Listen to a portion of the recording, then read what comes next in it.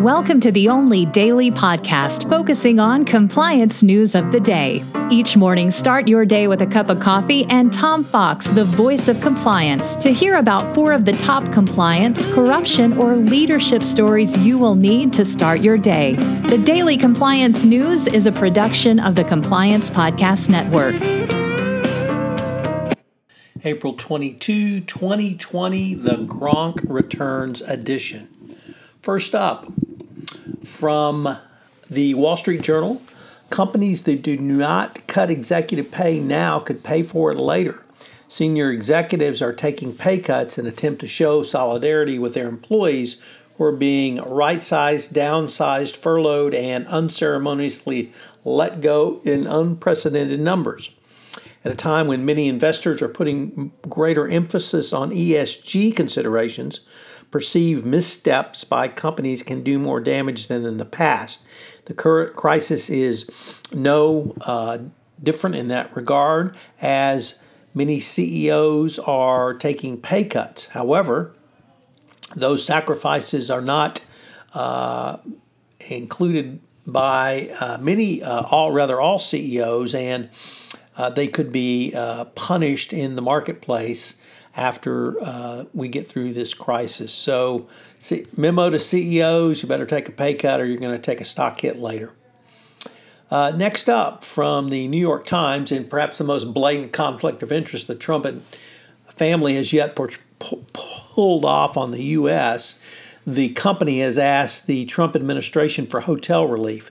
The president's family business pays rent to the federal government, and now it says it can't pay and it wants relief. So imagine that. What do you think of that conflict of interest? And do you think for one moment the Trump administration will not grant the Trump family business relief?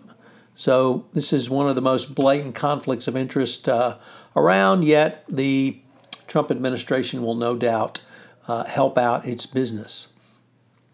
Next up, from the Washington Post, we have another coronavirus outbreak at a pork plant, this time the JBS pork plant. It's continuing to force closures at major meat processing plants, raising alarms about worker safety and, of course, the nation's meat supply chains. JBS, the U.S. subsidiary of the world's largest processor of fresh beef and pork, announced it's indefinitely closing its pork production plant in Worthington, Minnesota. Really, the most significant comment came by the owners of the plant, who blamed the workers for the spread of the coronavirus because of their lifestyle. I guess they didn't realize these were the people who were working for them, but this is fairly typical of plant owners who provide no safety gear and put workers in hazardous conditions, and then, of course, blame the workers. So if you work for one of those plants, TS, baby, you're on the plant owners hit list.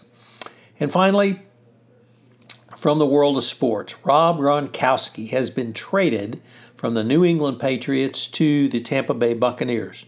You ask, Tom, how could they trade Rob Gronkowski? Didn't he retire? Well, the answer is yes, he did retire, and he's been retired for over a year. Nevertheless, he apparently wants to play with Tom Brady again.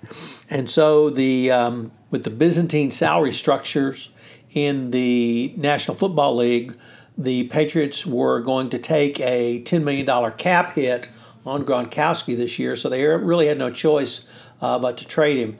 Of course, Belichick tried to get rid of Gronkowski earlier, having been tired of his antics and his reduced production, but Brady stepped in and said, if you trade Gronk, I'm not going to play for the Patriots. So welcome to Tampa Bay, Rob Gronkowski. I hope you have checked out my new podcast on compliance and coronavirus that I started to bring sanity and clarity to the compliance practitioner. I am having as diverse a input of stories that I can, from successfully working at home to navigating compliance during the difficult times, and a wide variety of others. So check out Compliance and Coronavirus. It comes up Tuesday, Wednesday, and Thursday at 9 a.m. on the Compliance Podcast Network. You're staying safe, self-distancing, and isolating during this time. Thank you for listening. The Daily Compliance News is a production of the Compliance Podcast Network and a proud member of C-Suite Radio. I hope you'll join me again tomorrow.